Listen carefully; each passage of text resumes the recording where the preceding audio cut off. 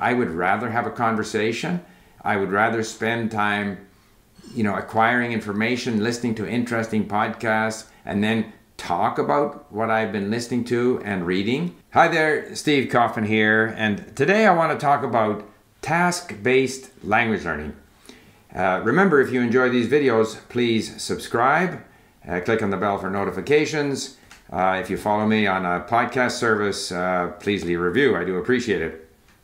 So task-based language learning. The reason I raised this subject is because I realized just how important it is in language learning to have specific tasks.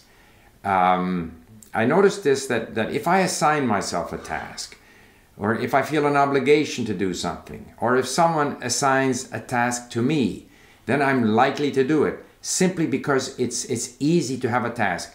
If my wife says, chop these vegetables, okay, I chop the vegetables. It helps. You don't have to kind of think, what should I be doing now? You have a task.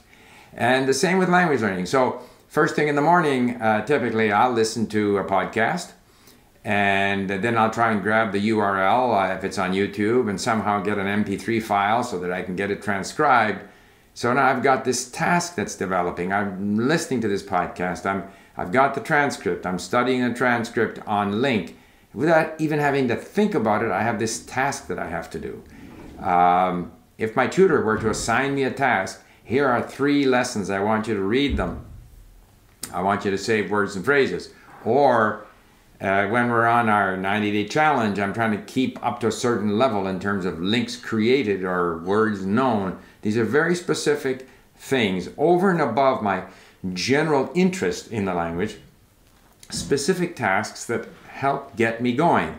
And like so much in life, it's important to get going. It's important to do something. If you do something, it leads to other things. So tasks, I think, are very important to keep us, going forward in our language learning activities. But when you say task-based language learning, if you Google for it, you'll find a different definition.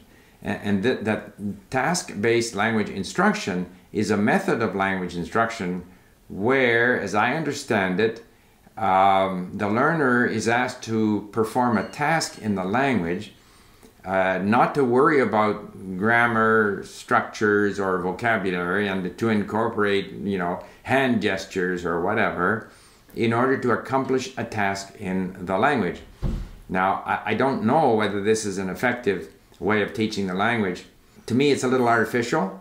It's a bit like this role-playing thing, which I also don't particularly like. I would rather have a conversation.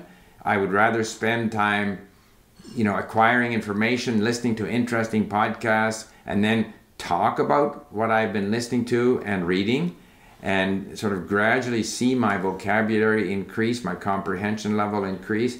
I'm not that interested in engaging in these artificial activities.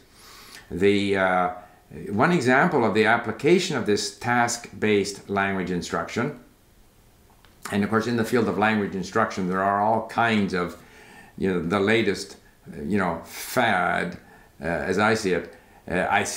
I'm with Krashen. I think language instruction comes down to comprehensible, compelling input, massive listening and reading, allowing the brain to get used to the language. And everything else is kind of refinements which are either interesting or not very interesting, but maybe not all that necessary. One application is in Canada, we have a thing called the 12 language benchmarks, which again, yet another way of grading people's language skills. We have TOEFL and TOEIC and IELTS and Cambridge. So there's another one, Canadian language benchmarks. There are 12 levels.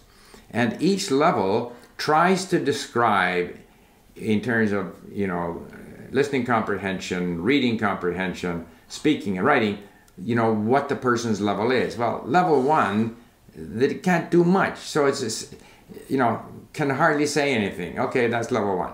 Level 2 can hardly say anything, but can say a little more than level 1. In other words, all of the detailed description of what this person is able to do is relatively meaningless to me. The person is gradually getting better, hopefully. And there are no clear, demarcation lines between level 3 and level 4 and 5. That's why beginner, intermediate, and advanced is pretty good because it's simple. It's a fluid thing. It's not like there are steps like this that we go through. And we may be progressing more quickly in comprehension, not as quickly in speaking or in writing, or we may not even bother with writing. And so trying to say that at each, benchmark level, here is a clear definition of what this person can do. Now, the reason for this is that for this Canadian language benchmark system, they hope that immigrants, for example, can demonstrate the ability to perform tasks related to being a clerk, in a supermarket or a receptionist at a hotel, jobs that are considered to be, less demanding when it comes to language, and maybe, jobs that immigrants could easily fill once they achieve that level. Now, of course, here again, I have met many checkout clerks at supermarkets, many of whom are immigrants. They all speak quite well. I mean, the ones that are good at it, they can actually entertain conversations on different subjects. I don't think it's that useful to try to just train yourself on the limited number of words you need for that position. A receptionist at a hotel, even more so.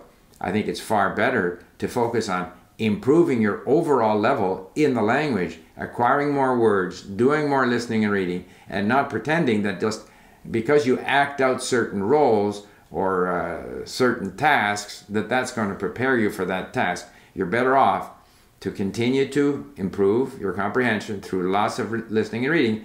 And if you have that base, even if when you start in a particular job you struggle, if you have that comprehension, you have the vocabulary, you will eventually improve. And it really doesn't matter, where you are theoretically in the sort of steps of the 12 language benchmarks. What matters is how do we get the person, how do we encourage that person, how do we make it easier for that person to continue to improve and get better and better. And I'm not sure that the sort of Canadian language benchmarks, task-based instruction is the way to go. On the other hand, assigning yourself tasks like doing a lot of listening and reading and speaking is probably going to get you there sooner. So maybe a little bit controversial. I'm sure I'll get some pushback from professional language teachers. Okay, thanks for listening. Bye for now.